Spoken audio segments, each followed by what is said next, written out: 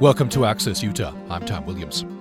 For soldiers who have received a severe wound to the face, there's a moment during their recovery when they must look upon their reconstructed appearance for the first time. This is known as the mirror test. Utah native Kael Weston spent 7 years on the ground in Iraq and Afghanistan working for the U.S. State Department at some of the most dangerous frontline locations. Upon his return home, while traveling the country to pay respect to the dead and wounded, he asked himself, when will these wars end? How will they be remembered? And what lessons can we learn from them?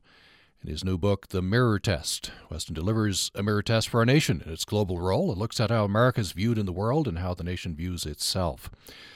Kael Weston is coming home to Utah on Thursday tomorrow for an event at the King's English Bookshop in Salt Lake City. 7 p.m. is when that starts. He'll be discussing and signing the mirror test, and he joins me for the hour today. Kael Weston, pleasure to welcome you to Access Utah. Thank you. Thank you. I appreciate the opportunity. So you grew up in the Orem area, I believe. I did. I've got family roots that get even more rural. My parents were both born and raised in Milford, Utah, and then they headed north, and I grew up in Utah County. I was reading a very interesting piece in the New York Times written by your twin brother, Kael. And in that piece, there's a picture of you guys, I don't know, you're 2 or 3 years old. Little on the big wheel. Blonde-headed boys there. It was interesting to see this through your brother's eyes. And he wrote about how where you were in Iraq and Afghanistan, he's home in Utah skiing, and there's a bit of a disconnect. I wonder if that's one of the things you're getting to, Harry. Let me pull up this quote. He quotes you as saying, "There's a difference when a country, but not a nation, goes to war." Yeah, that's a good question. I am glad he did that. I think it's an important frame for everyone who's been over there, which is how does war affect your family, your friends, the people you're closest to. And I think a lot of the good books out there are starting to get into some of those issues. But I believe when you mobilize as a nation, wars tend to end sooner. And I'm not sure we ever really mobilized as a nation. Our country was at war and is still at war. But I doubt very many Americans feel like they have a part of that war, and it's not necessarily their fault. But I know when my grandfather and great uncle were in World War II, there was probably a closer connection. You point out, it's 15 years since 9/11. These are the two concurrent wars right now. They're our longest wars. They are, which is really remarkable when you think about it. I know there are probably students in Logan at Utah State, and I've been there to talk to several very good students who ask very good questions about the war, and I think, wow, they've probably only known war for most of their lives. Yeah, that is incredible to think about. I want to get into why you got into the diplomatic corps. This is you have a long history in your family of military veterans, right? Right. Did service to country, is that why you got into diplomatic corps? In high school at Mountain View, I used to hang out with a lot of the foreign exchange students. So I think, when you get older, you look back and see patterns that when you're young, you don't. And I think even as a teenager, I used to look to the globe more than, I guess, what was going on locally. And the friendships that I developed with the foreign exchange students, I think, were kind of inside of my DNA. But also, I was learning a lot by being around people who were quite different than your usual Orem, Utah native. And I think that led me to my first actually research paper, which ironically enough, in Mr. Lindstrom's English class was on the UN Security Council. And then I found myself sitting in the UN Security Council, later on when I joined the State Department. So, yeah. These patterns are kind of odd when you look back. But I think I was always interested in service, but foreign things and foreign people. Do you think you were a bit unusual in that respect? I tend to see young people and Americans in general as being a bit insular focused. Probably. I was a nerd in high school. I used to watch Prime Minister's Questions on PBS, but I also watched Benny Hill. So there was two sides of my late night TV watching habits. But I had maps on the wall. I don't know. I guess I've always just sort of been geared toward thinking, what's going on far, far away, but, still very much a fan of the mountains and the deserts in our beautiful state. Mm-hmm. You, I think you volunteered to take an assignment in Al-Anbar province. You arrived in Iraq, that would, infamous as being one of the most violent areas of the war. Why did you do that? I met a few Marines who asked me, and I knew that Fallujah was between the first battle and then there was the impending second battle, which was the largest fight in the Iraq War. And of course, today, Fallujah is being cleared or attacked, whatever the right word is, to try and get the terrorists out. So there have been many, many rounds of fighting there. But I wanted to be out of Baghdad. I wanted to work with the military. I think that the Marine Corps has a tremendous ethic in a bad place, and if you're going to be in a place like Anbar, I guess I found the tribe that I wanted to be with. The Marines, you write, the Marines in Al-Anbar ask you if the war in Iraq would be worth it. Boy, that's a question. How did you answer that to those young Marines? I think that's going to be a question that echoes for a very, very long time, and it's a very important one. I think I've actually come to terms with it in a new way, which is there's a memorial in South Boston that reads, "If you forget my death, only then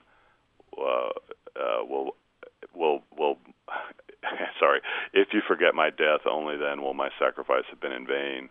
And I think that that's the way we should all look at maybe some of these wars that obviously haven't ended and haven't ended well at all for anyone.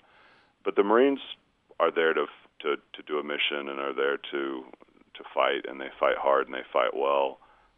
But as you get home, and I know a lot of my friends, I'm in Denver now, and a lot of the people I'm seeing here are veterans, and they're having their own reckoning with that question. But I don't think they confuse it with what they tried to do and what they were asked to do on behalf of our nation.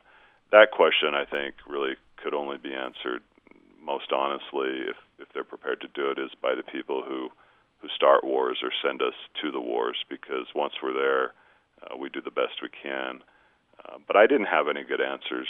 I knew too much on the inside of what wasn't working on the policy. But, I was honest. I didn't try and kid them, and I think they would have been able to tell if I had.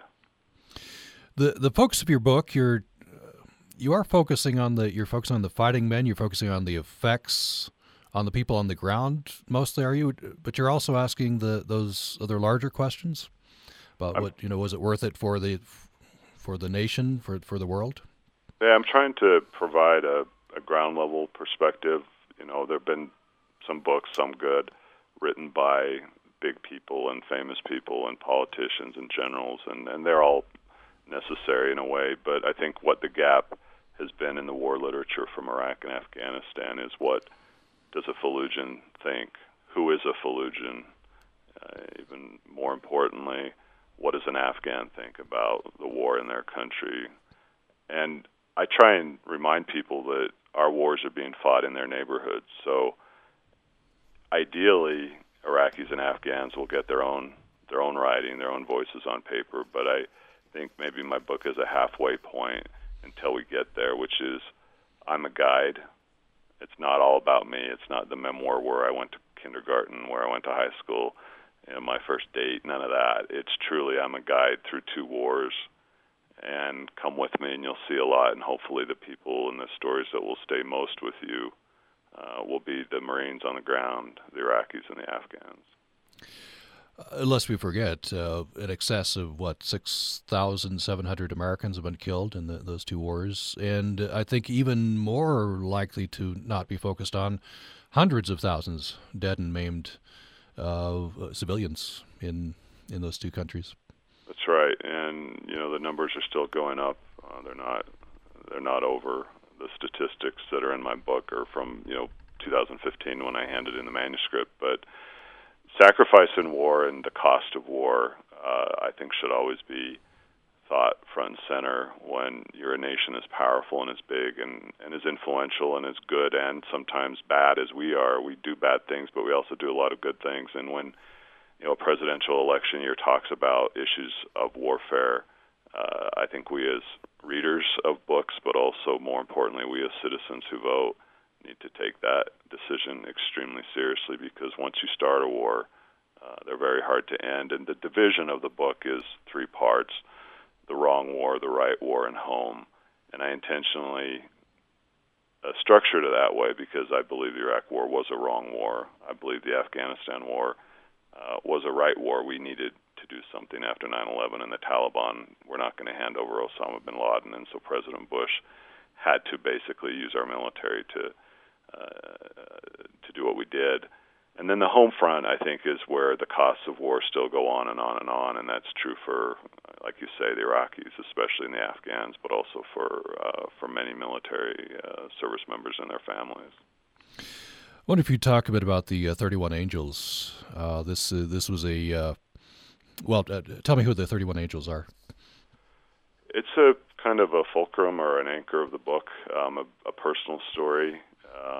We had a tough decision to make in Al-Anbar province in late 2004. I was working with the Marine leadership, and we were trying to figure out how best to support the Iraqi election that was coming up in January of 2005.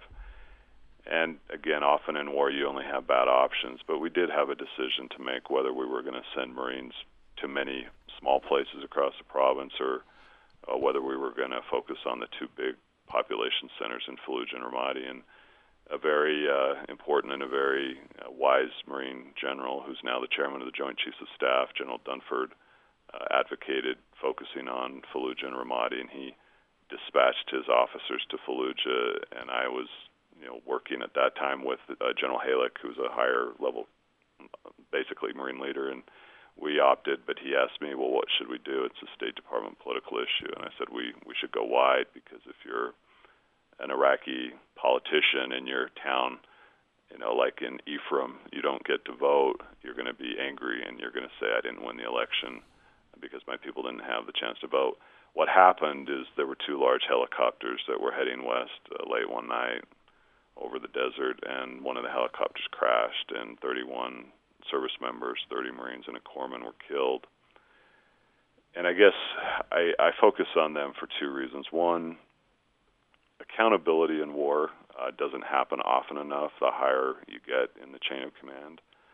But also, I believe these people who die in war, Marines in this case and a corpsman, or the Iraqis I introduced and the Afghans, are not just numbers.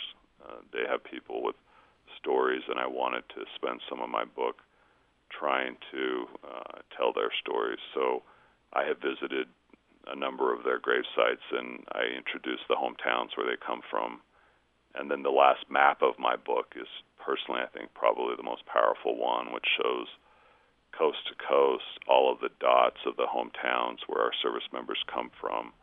And I think it's a good visual reminder that, first, not everyone gets buried at Arlington, and secondly, that when a service member dies, the pain is in a family, but often the pain is also through a whole community. Yeah, that map is pretty impactful. It's all over the U.S. Many of those dots in Utah, for example. One of the 31 angels is buried in West Valley. West Valley, yeah. Yeah, my plan is to be there this Memorial Day. Wow. So I waited on Matt, but he is the Utah angel who died in that helicopter crash. I was in Wyoming, in Newcastle, Wyoming, small town there, Cherokee, Iowa. Corporal Schubert's buried in Galva, which is just outside Cherokee. And probably the most powerful, it still moves me when I think about it, is when I went to Menard, Texas, where the pilot of the helicopter is buried, and it's very much an un-Arlington setting. And I wanted to, again, remind readers that, when the president goes to the postcard, I think he'll be there this weekend, and it's green and it's beautiful, and General Dunford and all of our top military brass will be there. There will be a lot of other smaller, quieter memorials in places that, have chain link fences around them, have coyotes howling in the background, and I think one day it would be important if one of our leaders decided to maybe do Arlington in the morning and then fly to a place like Menard or Newcastle, or Pinto, Utah, for that matter, where my great uncle is buried.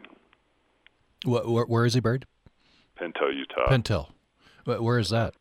in the middle of nowhere, outside of Cedar City. He was he survived World War II, but we think probably was a suicide a couple of years after he got back, and so Pintos were part of the family roots are from. There's a photo in the book actually, which I put in there because I wanted to show, if you see Arlington, Pinto, and the cemetery there is the most opposite from Arlington I could imagine. And so he personalized, that sacrifice in terms of my family story. And the part of the book, for any Utah listeners out there, is to Monument Valley, and I do a couple things there. One, I introduce Harold's story, but I also talk about the Downwinders because that's also part of my family story. And so I basically say, even though I was working on behalf of our government, that my government half a century ago was detonating, nuclear bombs that poisoned, Milford and places where my parents and my relatives all come from. My editors in New York loved it because I think they had no clue, that part of the Western story. Oh, you think some parts of the country, I guess there's a gap in that knowledge. Of course, in Utah, we're very familiar with this story. We are, and when it went into New York, I think my editor ended up thinking it was some of the strongest writing. And my book's not a memoir, but I think as a guide, I needed to help tell the reader, here's a bit about me, and I wanted to do it in the frame of two things: one, the Downwinder story, but also Topaz, because I think Topaz is still relevant in the Japanese-American internment camps. I mean, we need to remember our own history, which is when we as citizens get afraid, watch out.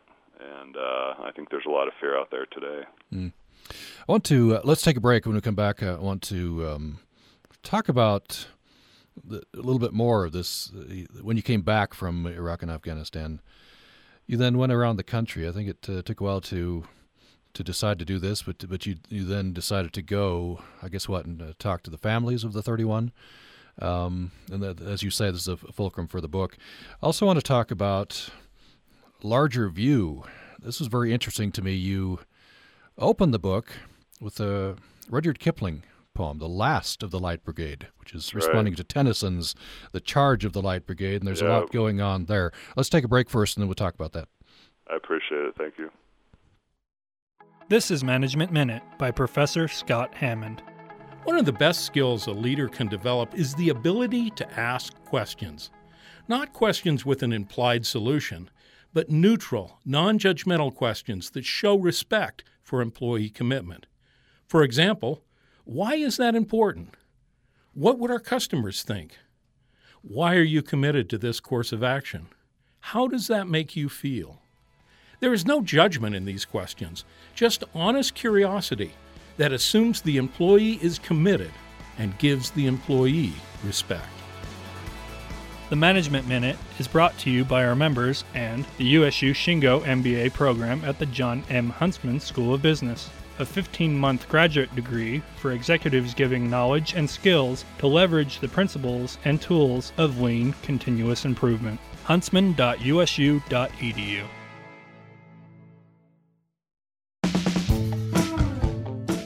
Hey, what's up? I'm Shad. The actor and activist George Takei will be my guest. In the years since Star Trek, progressive talk has become his trademark. We'll talk about his involvement in pride events in Toronto and Asian whitewashing in Hollywood. That's coming up on Q from PRI, Public Radio International. Today at 1, right here on Utah Public Radio.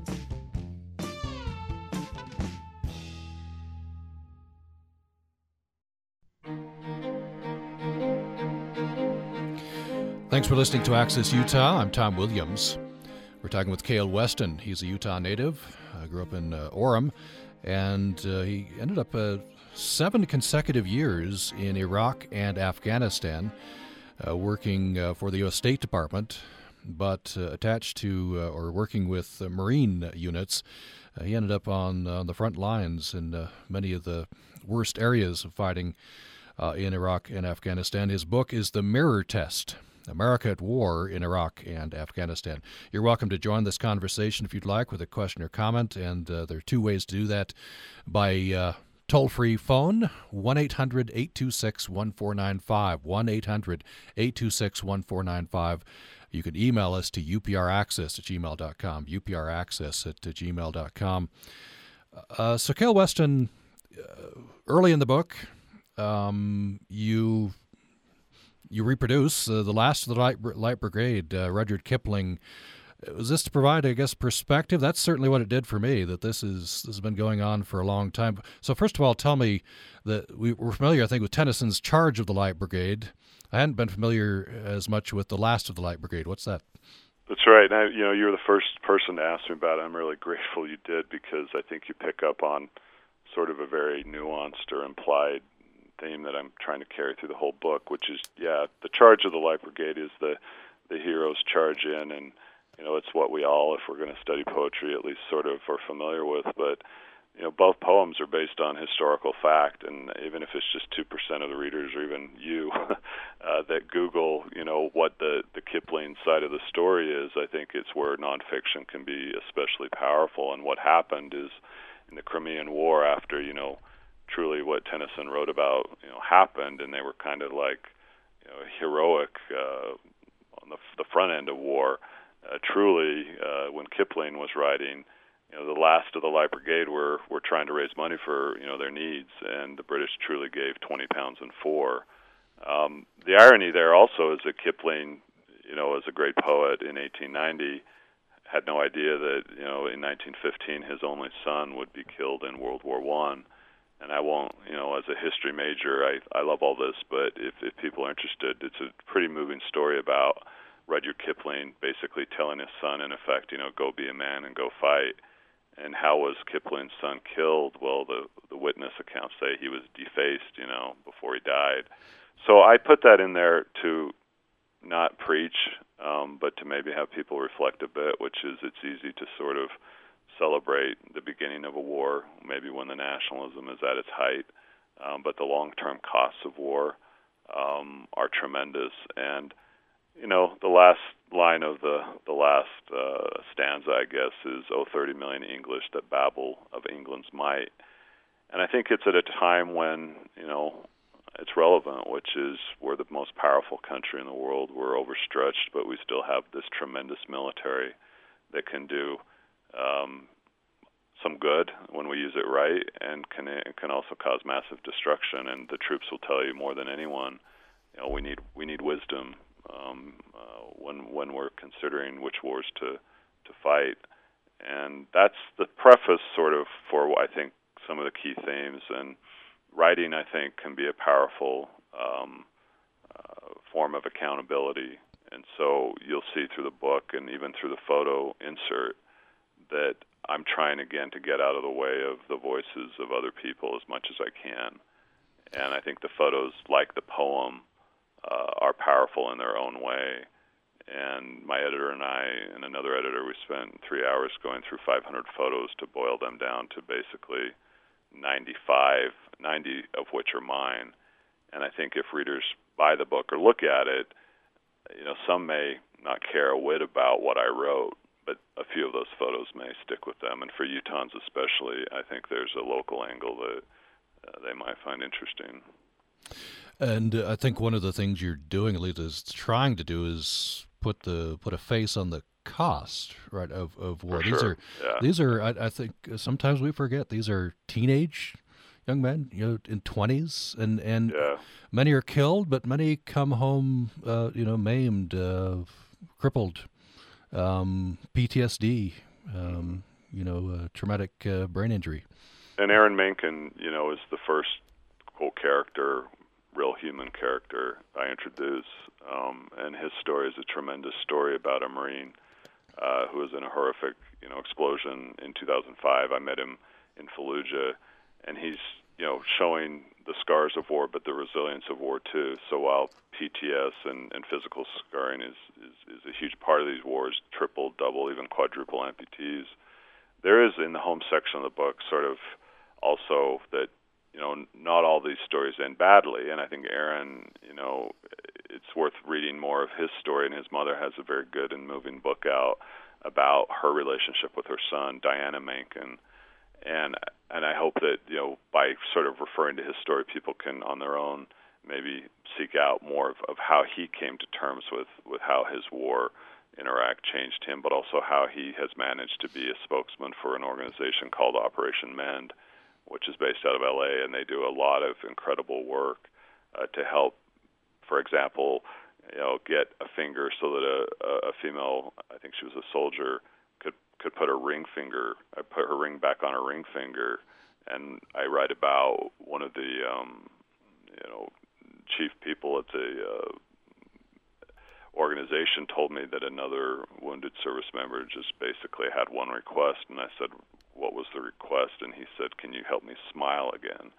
So while these wars have not been fought in the way that World War II was, an immobilized American home front with Rosie the Riveter and the draft, and even in Vietnam, I do think as citizens who read, or maybe who don't read, but Twitter, we can all still try and learn more about what's gone on and try and become more educated. And I think that's where Utah State, the University of Utah, have done some good things, and I think they're teaching these wars in maybe a more human way than just, they're over there and you don't know anyone in the military. I was interested in this. Be a good place to bring this in. By the way, we're talking with Kael Weston. His book is America, The Mirror Test, America at War in Iraq and Afghanistan. Kael Weston is coming home to Utah for an event at the King's English Bookshop, and that is tomorrow evening at 7. He'll be discussing and signing his book, The Mirror Test. You quote Maya Lin. It's the beginning of one of the chapters, I think, beginning of the epilogue, perhaps.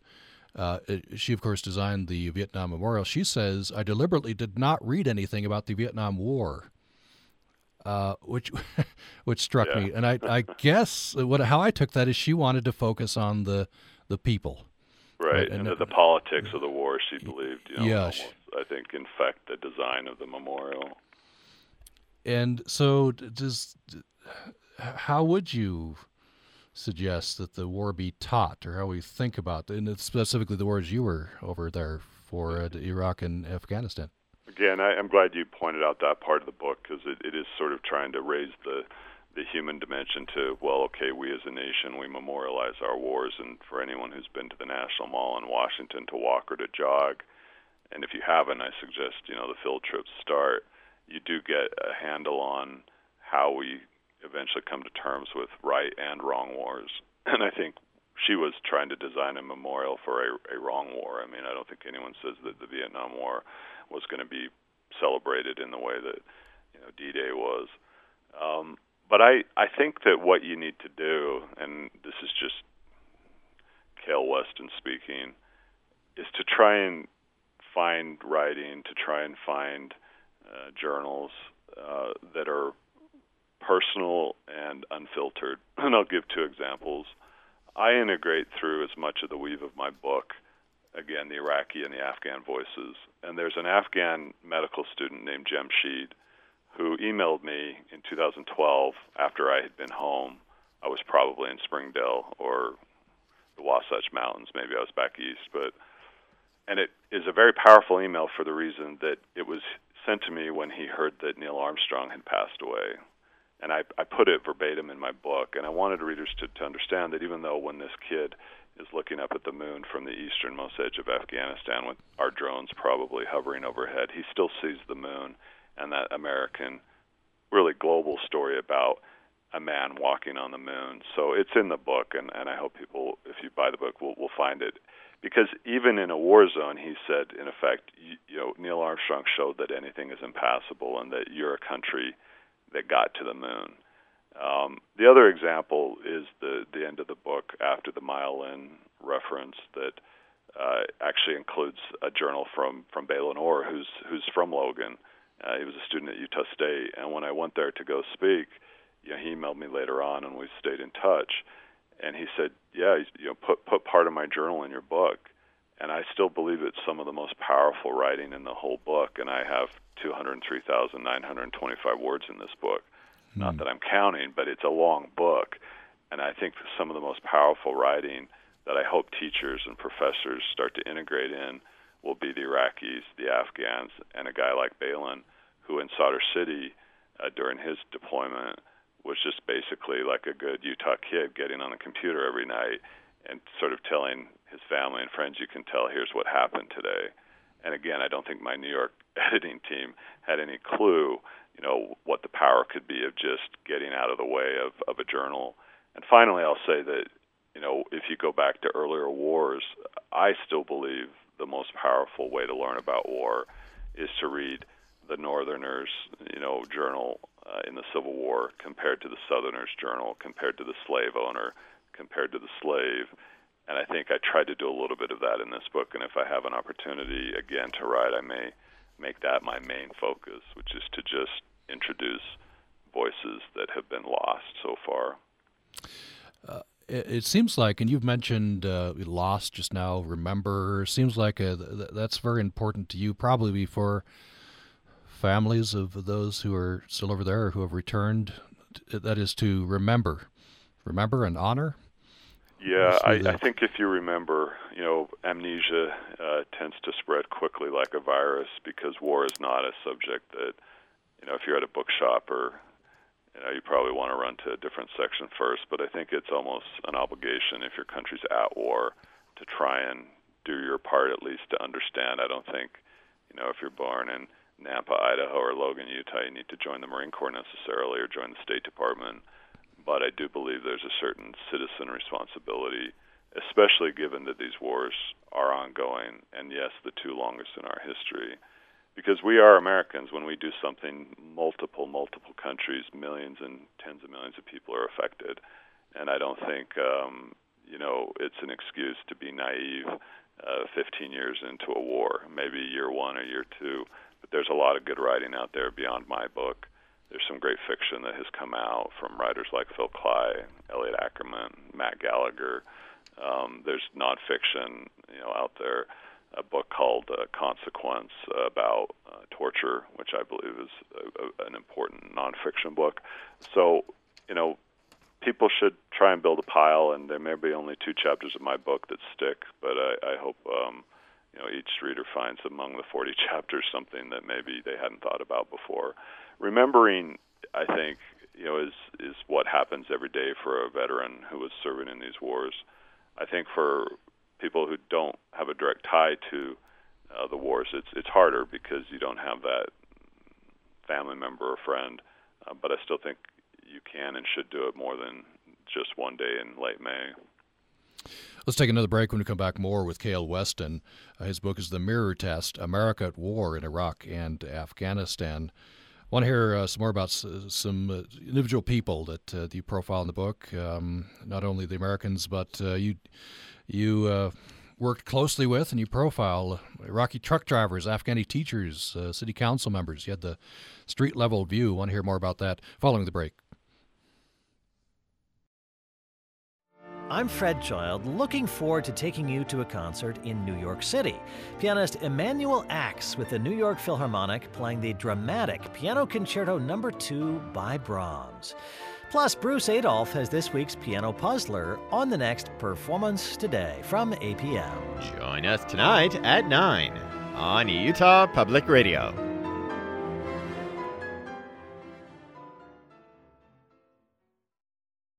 I'm Robin Young. We'll follow a service dog from the prisoner who trained him to the young woman in a wheelchair who will have him for life. So, buddy. See you later, buddy. Bailey, are you ready? Speak. Book up, boys. Pause. Next time, here and now. Join us this morning at 11 on Utah Public Radio.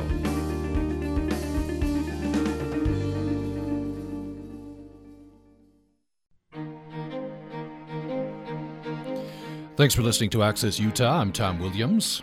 Utah native Kael Weston spent 7 consecutive years in Iraq and Afghanistan. He was with the State Department. He was connected with the Marines, and he was in some of the worst areas of fighting.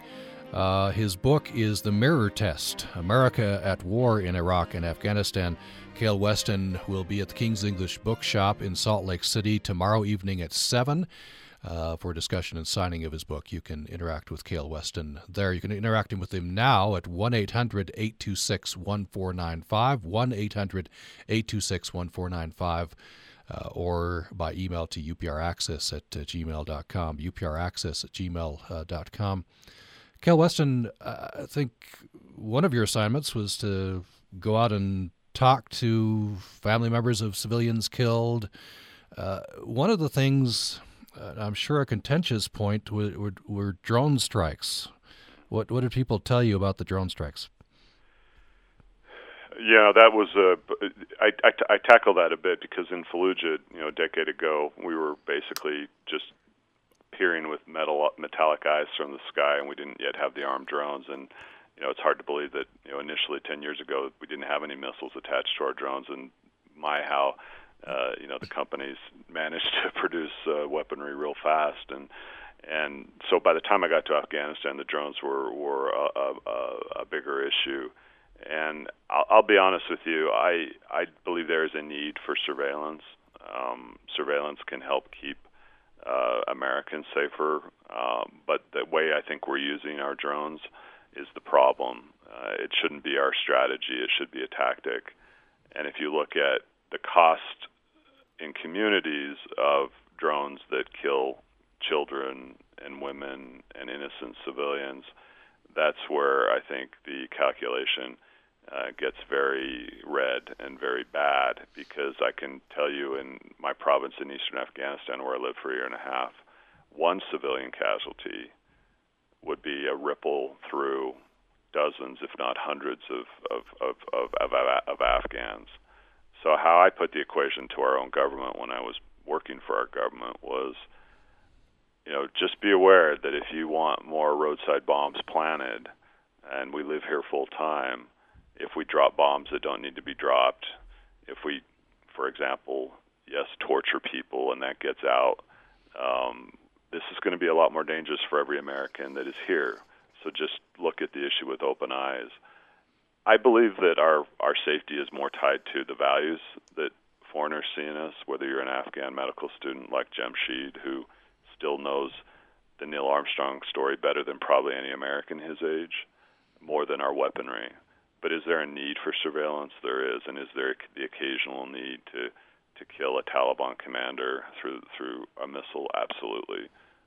But overall, I think Americans are going to be a lot safer if the people around the world see us not because of our drones, but see us for what we still like to think we represent. And I get into some of those things in my book as well. And that includes, I think you would say, in fact you do say, going and talking to people, including going and talking to the enemy. You went and talked to Taliban leaders. I did, and I think they were, quote, reformed Taliban, and that's the title of the chapter. But I wanted to humanize them as well, which is that, when you work with the State Department's objective of kind of building bridges, you don't always get to choose, who your counterpart's going to be. And when I worked for our mission in New York City, I was negotiating with Chinese and Russian diplomats, and on some issues we had a lot in common. On other issues we were on completely diametric sides of the table. I didn't view my work in Iraq and Afghanistan differently, which is the only way wars end is if you get fewer and fewer enemies, whether you kill them, and sometimes they need to be killed, and the Marine Corps is very good at that. The U.S. Army is very good at that.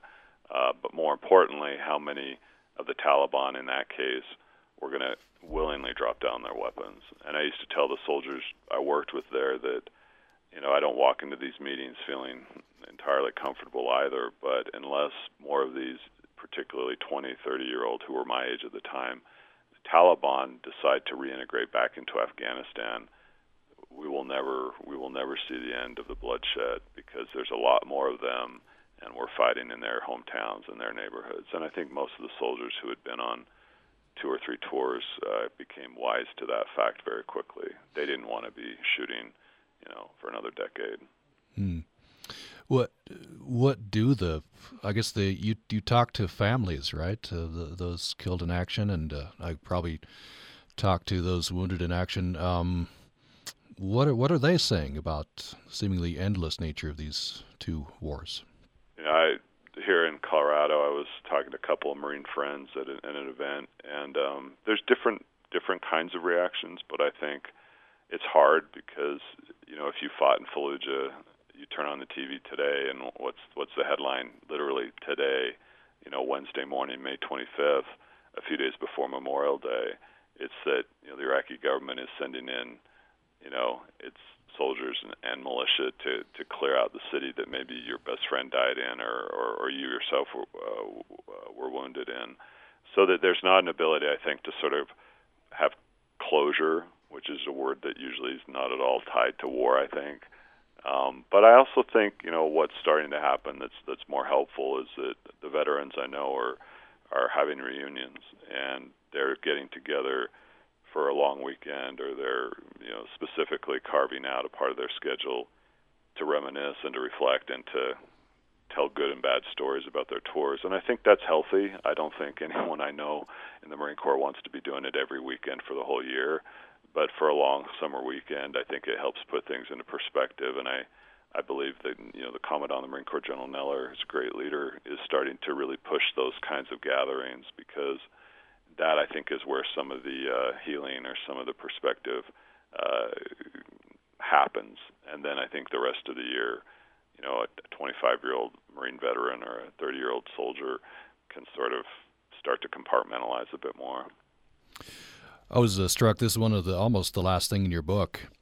You talk about your 12th grade English teacher, Mr. Baldwin, Mountain View High School. That's right. And then you say, years later, I befriended another teacher, this time in the middle of the Iraq War, Mr. Abbas. Tell me a bit about him. You've really done a close read of the book. I'm grateful for that. I wanted to again make a connection between, if you're a teacher in Utah or you're a teacher in Afghanistan, there's more in common there than we would like to think. Mr. Abbas was starting to translate the English books I would give him to Arabic, and he had a small library and was very proud. He spoke English beautifully, which made it easy for me because my Arabic basically sucked. And so he was starting to try and say, I want Fallujahans and Iraqis to read this stuff, and since it's not translated by a publisher, I'm going to start to do it. The sad side of that story is that you read about what happened to him, like so many other leaders in Fallujah and these wars, that if you were working with the Americans, you were viewed as a collaborator. And I've got a chapter called Collaboration, and it's intentionally titled that, which I think forces readers, and I'm hearing some reactions now. What would you do if you're living in Logan or Salt Lake or Boise, and suddenly the Iraqis show up and say, come work with us. We're here to help. We want you to vote in a year or next week. And, what would you do? And these were the decisions that the Iraqi leaders had to make daily in a place like Fallujah.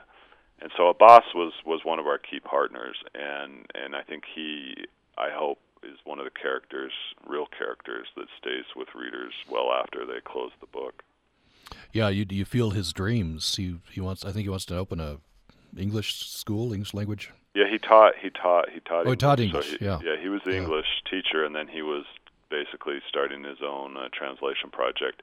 And I thought, wow, here's a guy wanting to get to the Iraqi people what we have to say in our books. And I'm thinking, I hope one day there's an audience out there for what Iraqis have to say, because really they should be the ultimate judge of how these wars have been fought, what they liked about what we were trying to do over there, and what they didn't like. And I get to that question a bit in the museum chapter, where I take the reader into the Marine Corps Museum, and they're trying to tackle these questions themselves about their branch of service and what did these wars mean. But the good news is that I think there will be some of the best books written about these wars still have to be written.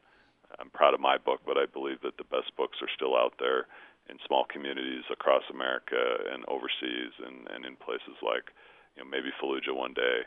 And it'll take time, I think, to sift through all this, and I'm excited to see what comes out over the next few years. We're in the middle, of course, of a presidential campaign. You have to be in a cave to miss that. What would you, in general, advise the presidential candidates who are, after all, going to be making these big decisions in the years to come about these wars, and what lessons we learn? Oh boy, we should do a whole show on that. I think that, we need to be honest about the lessons that I think are clear from 15 plus years in Afghanistan or almost 15 years and ongoing warfare in Iraq, which is that, you're only, I think, going to be as effective as the kind of partnerships you have with the people who live there full time. And we Americans usually think there's no mission we can't do. There's no weapon that won't fix a problem, if it's a threat. But really, I learned in the 7 years in both wars that every year I was in each country, I understood 1% of what was really going on. So I had to rely on my Iraqi friends and partners. I had to rely on my Afghan friends and partners. So arrogance at a presidential level is danger, danger, danger. I think, listening to the wisdom that's been accrued, especially among our senior military leaders, and gratefully General Dunford, I think, will still be there between administrations, whoever it is, whether it's President Trump or President Clinton or, who knows, President Romney. But I still think that the wisdom that has basically come from these wars really needs to be listened to, because I'm not sure it really has been, whether it was President Bush or President Obama for that matter. And I think that there's an incredible amount of it there. Finally, be careful when you start wars, because they're easy to start. They're very, very, very hard to end, especially these kinds of wars. So those would be a few points, and I would probably be able to write about a 20-page policy paper for all the rest. All right. Well, yeah, maybe they'll ask for that. Just a minute left. I want to bring this back to individual and back to me, back to the listener. Memorial Day is coming up. How would you suggest? Would we honor those who have served? I guess those who have died, memorializing them, or those who survived and have come home, and how do we reach out to them, help them? I would say, go to your local cemetery. We'll see what's going on in Arlington on TV, but go walk around and notice how many veterans are buried, in your hometown cemetery. And I was always struck with the little cemeteries I went to that, there would be a Marine who was killed in Iraq, and then 3 tombstones over would be World War I, World War II, the Korean War. So just, don't just do the quick and easy in and out. The other thing is I would say go to a website called fallenheroesmemorial.com, and it's got some of the most powerful, I think, tributes from friends and family members, and I integrate some into my book. And all it is mothers, fathers, brothers, sisters, cousins, humanizing the loss by saying, I remember when we were at boot camp and we're going to come see you in Wyoming. And they're having a conversation, with Brian Bland, who is buried in Newcastle, Wyoming. So, the barbecue, the baseball, I get it. The sales are great over Memorial Day weekend. But I would say this memorial, maybe pause a bit longer. And then more importantly, think about who you want to be the next commander-in-chief, because I think the greatest thing we as citizens can do is take very seriously that vote that's coming up in November. And I don't care who you vote for. Well, I do, but I'm not going to say. And you should think very hard about, are we going to get a commander-in-chief that's worthy of the sacrifice that eventually is going to come? And do we have wisdom in that commander-in-chief? And if we don't, write someone else in. Kael Weston is a Utah native. He is author of The Mirror Test, America at War in Iraq and Afghanistan. By the way, there's a website, jkweston.com, some interesting photos and more they promise coming there. And Kael Weston is going to be in Salt Lake City tomorrow evening, 7 o'clock, King's English Bookshop, to discuss and sign The Mirror Test. Kael Weston, thank you so much. Hey, Tom, I appreciate you and Amy and everyone who worked on the call today. It was a privilege. I've been a long-time listener. Oh, thank you. Thank you very much. Join us tomorrow. We'll have the president and CEO, Wayne Pacelli. He is talking about his new book, The Humane Economy. Join us tomorrow. Commentator Gina Wickwar.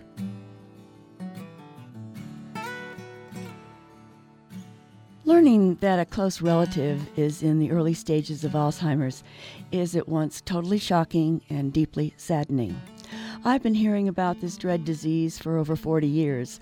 Stories from my friends who had mothers, fathers, aunts, cousins, spouses, in-laws, and on and on. People who had either signs of the disease or who were being cared for at home or in an Alzheimer's care facility.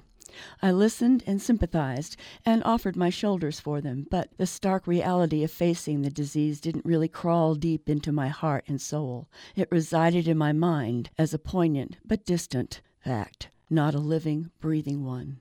Ah, how that has changed. So, how did I come face to face with this cruel thing? I'm 5.5 years older than she, but we've always been very close. We hadn't seen each other for about 4 years, yet talked weekly by phone. But her husband was always in on those conversations. That puzzled me, and I began to wonder why. Then I gradually realized something was very wrong. Her phrases and stories were being repeated with increasing frequency as the months went by. One of the most common was her saying, "I miss Mommy and Daddy so much. Don't you?" Our parents have been gone for many years, so this sweet but repeated query didn't seem to be a normal or reasonable one. Perhaps it was that prompted Vin and me to visit them in Florida. On a long day trip to the Kennedy Space Center, we spent some time wandering around the immense Space Shuttle History Museum. She ducked inside a restroom, and her husband asked me to wait for her because he said she'll be frightened when she comes out if there's nobody here she knows. Throughout the day, if her husband and Vin were walking a few paces ahead of us, she'd become very agitated and would constantly ask where he was. She was, in truth, a mild basket case when faced with new or at least rare situations. At the end of the day, when we were traversing the vast parking lot looking for our car, she waved at the parked autos, dismissing them.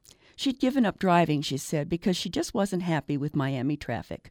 I nodded, but I knew, of course, this was not the real reason. After all, she'd been driving in Miami's big city traffic for many, many years. That visit to Florida clinched it. Both Vin and I knew. But did her husband? I texted him soon after coming home, coming right out and asking him about her short-term memory, her confusion, her inability to find items, to cook, to drive. He acknowledged her memory and other abilities were fading.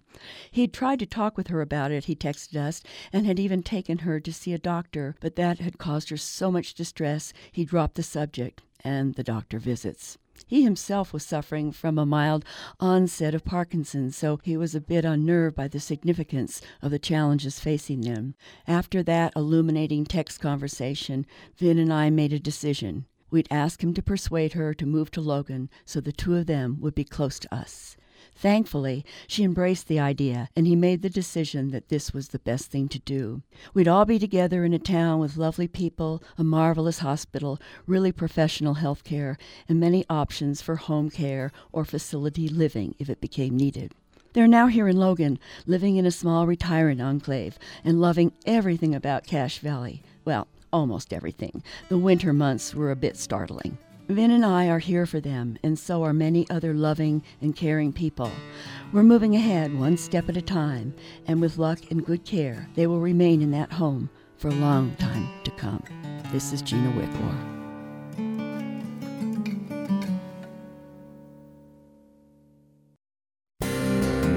Access Utah is a production of Utah Public Radio. You can listen to this episode or previous episodes of Access Utah anytime at upr.org, where you can find a link to subscribe to our podcast. This is Utah Public Radio, KUSR HD1 Logan, KUSK HD1 Vernal, KUSL HD1 Richfield, KUST HD1 Moab, KCEU Price, and KUSU FM HD1 Logan. Utah Public Radio is a statewide service of the College of Humanities and Social Sciences. The time now is 10 o'clock.